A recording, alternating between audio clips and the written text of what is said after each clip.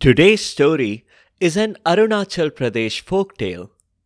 It's about students at a monastery whose teacher really wanted them to learn flying before they could learn everything else.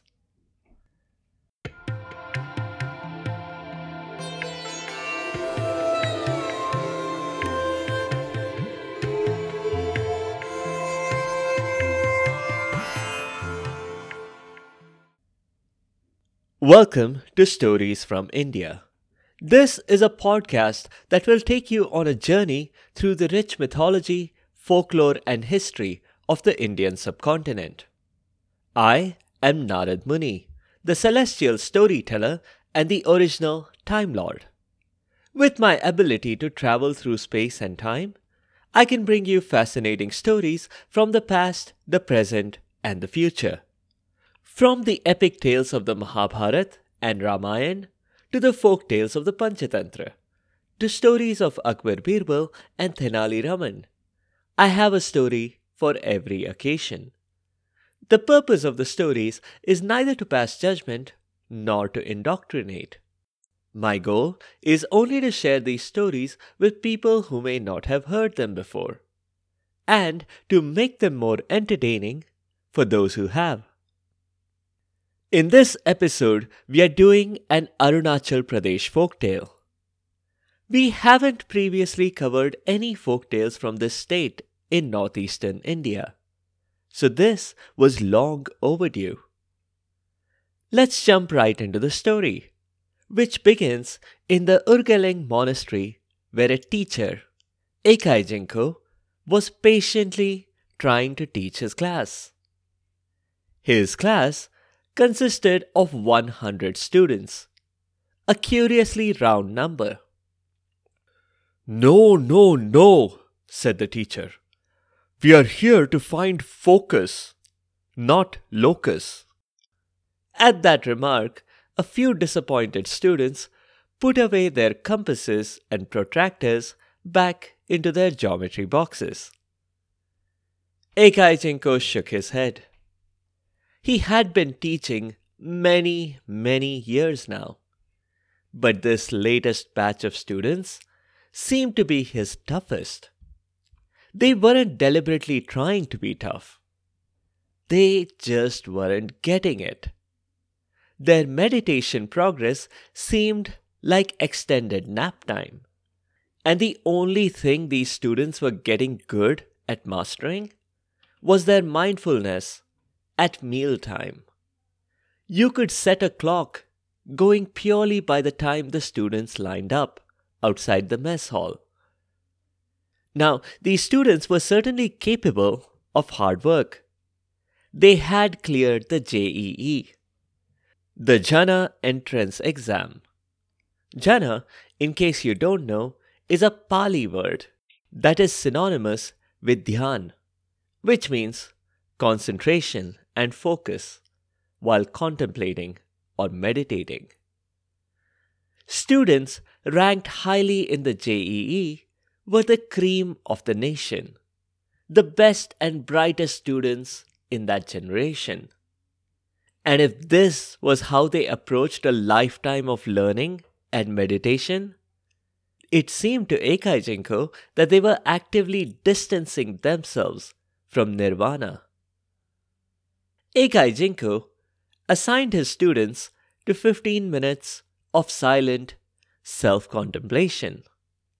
But he kept worrying about how he was going to get them to learn to focus, to give up fear, to give up material desires. As if to prove that his concerns were well-founded, there came in through the window a bee. A real physical bee to go with the metaphorical one in his bonnet. The room was buzzing with excitement. No one was in silent self-contemplation. Certainly not the bee, which, though it was deep in self-contemplation, it was certainly not silent. It kept up its steady drone. Given these were monks, they couldn't just tell the bee to buzz off. Instead, they politely beseeched it to leave. Ekai Jinko sighed. If his students couldn't even withstand distraction from a single bee, how could they guard themselves against all the distractions in the world? The teacher stood up and dismissed the class, not just for now, but until he was done meditating himself. Ekai Jinko locked himself in the meditation room, which presented a problem for the students because they weren't very independent. They didn't know what they were supposed to do now. Without direction from their teacher, they mostly ate meals. Sometimes they would sit in a place and think about the next meal. This went on for 6 days until suddenly, one day, the doors of the meditation room flew open.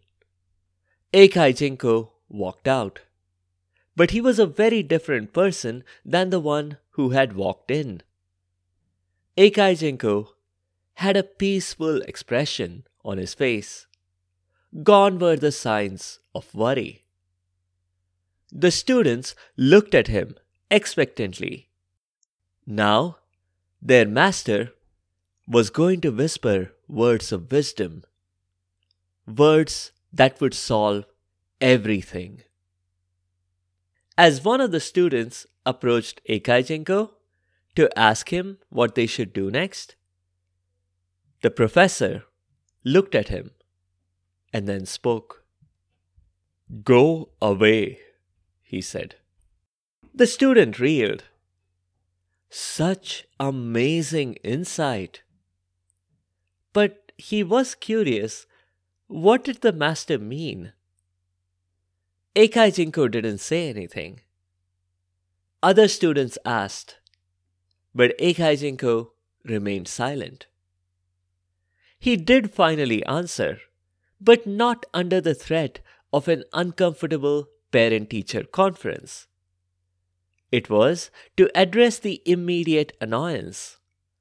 If 100 students are all asking you the same question over and over, at some point you don't have a choice except to give in. Ekai Jinko pointed to nearby Mount Gorichen. "Go there," he told his students. "Observe and absorb. Don't come back until you have learned to observe and absorb everything around you." Some of the students wanted to protest. They had done a good job observing the bee, hadn't they? But they kept silent. Ekai Jinko didn't seem like he might answer their question readily. Given a direct order like that, they obeyed. The students began fetching all kinds of climbing equipment: ropes, oxygen tanks, ice boots with spikes, pickaxes, heavy jackets. But Ekai Jinko saw that and stopped them. They were allowed to take nothing, not even water or food. They had to go to Mount Gorichen just as they were. If that seems dangerous, believe me, it was. Gorichen is over 21,000 feet above sea level. At that altitude, you need specialized equipment to survive. And there was no established path to the summit either. Using a Harry Potter crossover analogy, any of those students would have considered it much less dangerous to go into the forbidden forest, blindfolded and without a wand. But the students went, all 100 of them. The difficulty and danger may remind you of the charge of the Light Brigade. But there are some key differences. This wasn't the valley of death. This was the mountain of death. There were no physical cannons, but every moment, Every little gust of wind hit them and hurt them in this unusually cold weather. Gorichen looked like it was pretty close by, but as they approached it, its massive size kept growing larger and larger. All that the students could think about was food, of which they had none. This was a desolate landscape. There was no vegetation around, not in this season at least, and therefore no berries, fruits, or roots. No water either. There was ice, which could have quenched their thirst, if they found a way to melt it in freezing temperatures. To the students' credit, they tried.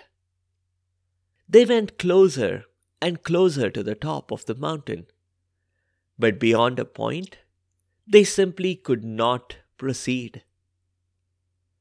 Observe and absorb. Ekai Jinko's parting words rang in their ears. But what could they do? Their stomachs were growling with hunger, and their throats were parched. They couldn't sit still, not when they were trembling with the cold. They couldn't stay silent, not when their teeth were chattering. There was only one thing that they could do: to head back down. The decision was unanimous. I suppose if it hadn't been, this whole thing could have become a version of the Hunger Games. On the way back down the mountain, they met Genkai, a hunter. Genkai was a very thin man. He seemed to be very weak, and yet he was casually carrying a massive deer on his shoulder. The whole scene reminded the students of an ant carrying a load that is several times its own weight.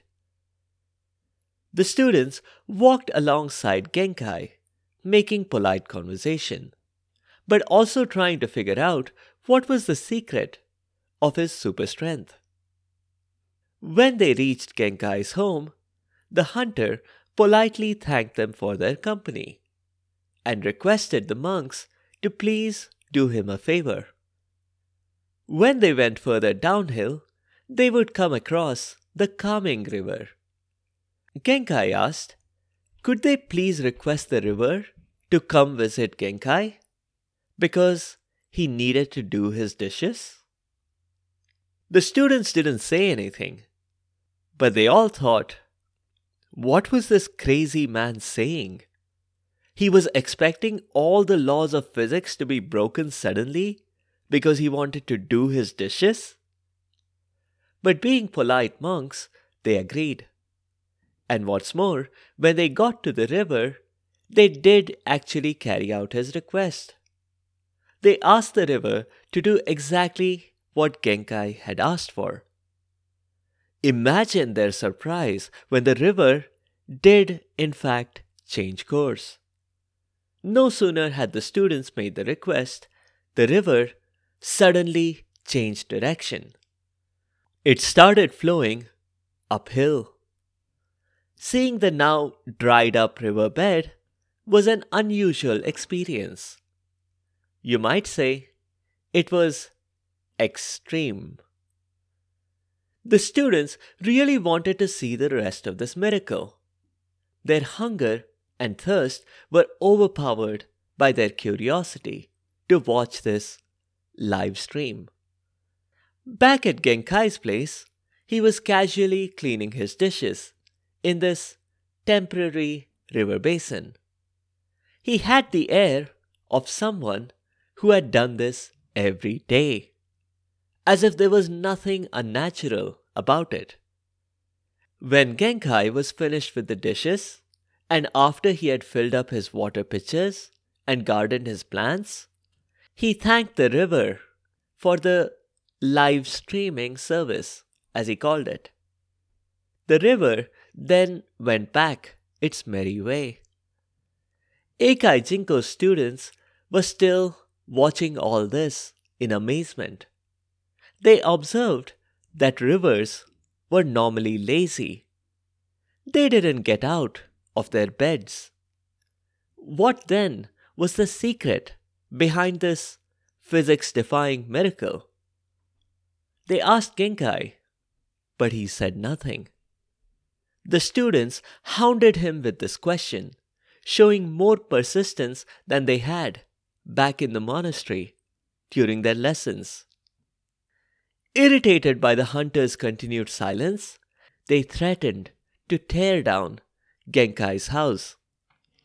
His initial response was that he just had a subscription to a streaming service. But that was met with plenty of dissatisfaction. Genkai then admitted that he indeed had magic. The students then wanted to know how they could get similar magic themselves. Was there a jewel they had to dig out of the ground?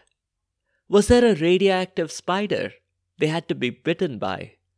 Or did they have to survive a blast of DNA altering gamma radiation? No, of course not. What ghastly ideas, Genkai said. It was a lot simpler than that, he added. He pointed to the tallest tree in his yard. That tree was magic, he said. He had gotten all his powers from there. All the students had to do was to climb up the tree and meditate there for an entire day.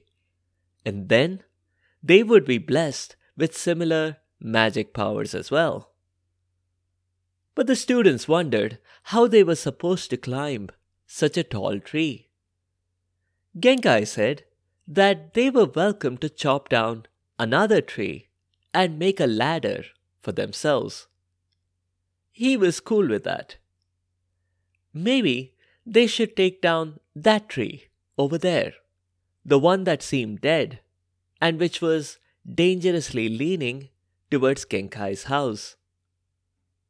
Hunger and thirst were forgotten as the students got to work. When there are 100 pairs of hands, bringing down the tree and making a ladder did not take any time, even if those hands belonged to 100 underfed and weak people. And while you might wonder, how come students learning meditation and such were capable of constructing a ladder? It's really not hard.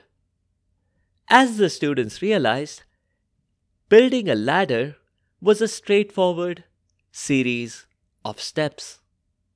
You work on step 1, then step 2, then step 3, and so on. Once the ladder was all built, all the students climbed it up the tree. The smart money would have been on sending just one student as a pilot. But everyone wanted to acquire magic. So all 100 students found a place in the topmost branches of this massively tall tree. And they stayed there. They continued to observe everything happening around them. But they were still not immune to distractions.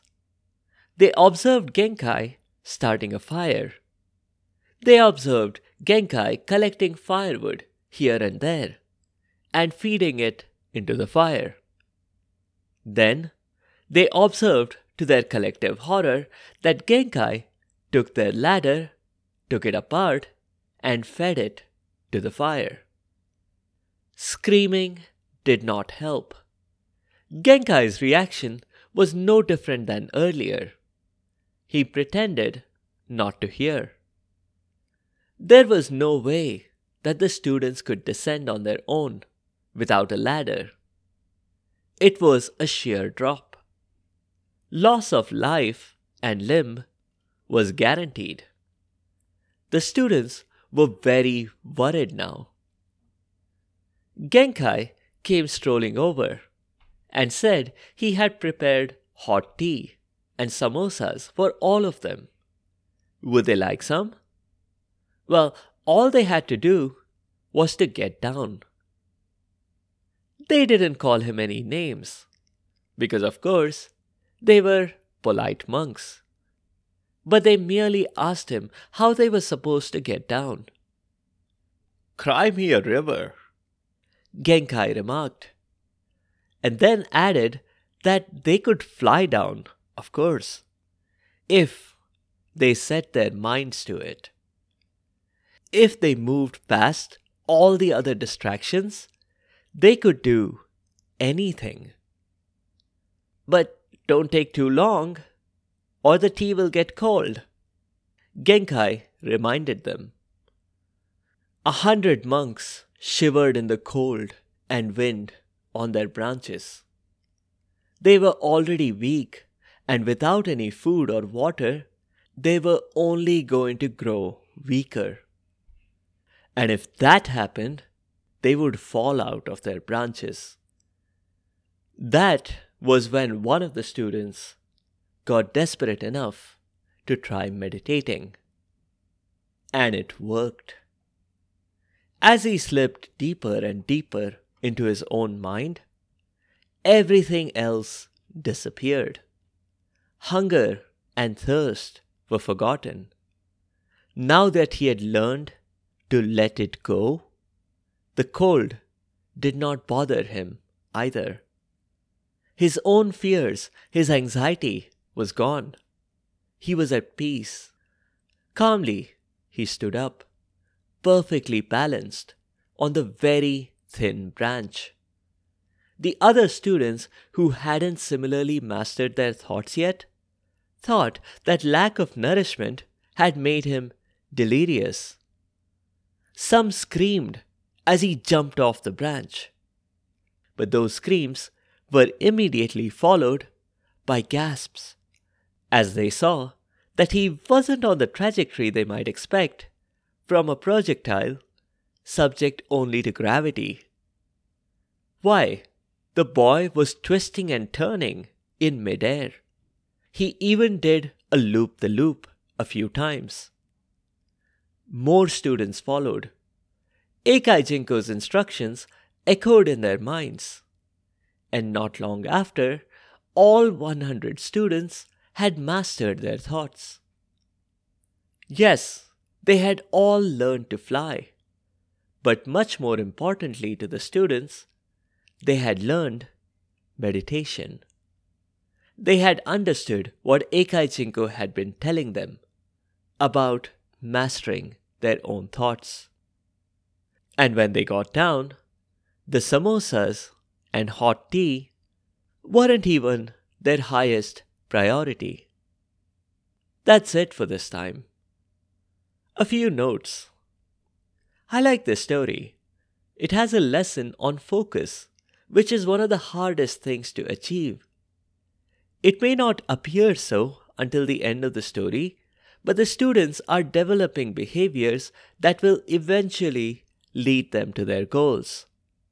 Their attempts to scale the mountain, despite the harsh conditions and the lack of equipment, their decision to climb back up the hill to Genkai's home, and their decision to build a ladder, despite their hunger and thirst, ultimately culminating in a complete mastery of their thoughts. It isn't explicitly stated in the story, but Genkai was obviously Eikai Jinko's friend and had similarly helped train other students. Needless to say, many of the actions in today's story should not be tried at home. Certainly, do not try to climb Mount Gorichen without proper equipment. And certainly, do not try to learn flying without the aid of a plane or a glider. But you can try to request a river to change course. Though don't try this in inhabited areas. You might end up causing some floods. Mount Gorichen and the Urgaling Monastery are real places in Arunachal Pradesh. In that region, Sometimes, when the sky turns shades of crimson and orange, the locals know that what you're seeing is a busy cluster of monks who have just been taught by Genkai how to fly. The colors obviously match those of the monks' robes. That's it for this time. In the next episode, we'll hear another story from Vikram and Betal. King Vikramaditya is presented with yet another puzzle that he must work out. Thank you for all of your comments on social media and on Spotify's Q&A. I can't directly reply to the questions there, but I'll address them here on this show. Shalu, thank you for those kind words. It was heartwarming to read your comments. Arush, I'm thrilled by the number of times you've heard the episodes, and I'm excited to keep bringing you even more stories. If you have any suggestions, please share them so I can make this show better than ever. Aniv, I wish you a happy upcoming birthday. I will begin on the Ponniyin Selvan story soon enough. Harish, I'll give it a thought. There are many rarely heard stories that are funny and some that are scary, but not a lot that are both. I'll see what I can do. Mushroom, you and a few others asked for Vikram and Betal, so that is indeed coming up in the next episode. Vishruth, thank you for the feedback. And yes, I can. I've done one on Vishnu's upcoming Kalki avatar back in episode 155. If you want to hear that, while I work on more such stories. Hari Prasad, you're correct. Vikram Betal's stories are found in the Kathasarit Sagar. But that ocean of the stream of stories is itself based on older material, including the Brihad Katha. The Brihad Katha was just one volume of a massive list of stories. The other 6 books are now lost in history and can only be accessed by a time traveler, such as your humble narrator. If you have any other comments or suggestions, or if there are particular stories that you would like to hear, please do let me know by leaving a comment or a review on the site sfipodcast.com or reply to the questions on Spotify's Q&A. You can also find me on Instagram and Facebook. Be sure to subscribe to the show to get notified automatically of new episodes. A big thank you to each and every one of you for your continued support and your feedback. The music is from purpleplanet.com. That's purple-planet.com. Thank you for listening, and I'll see you next time.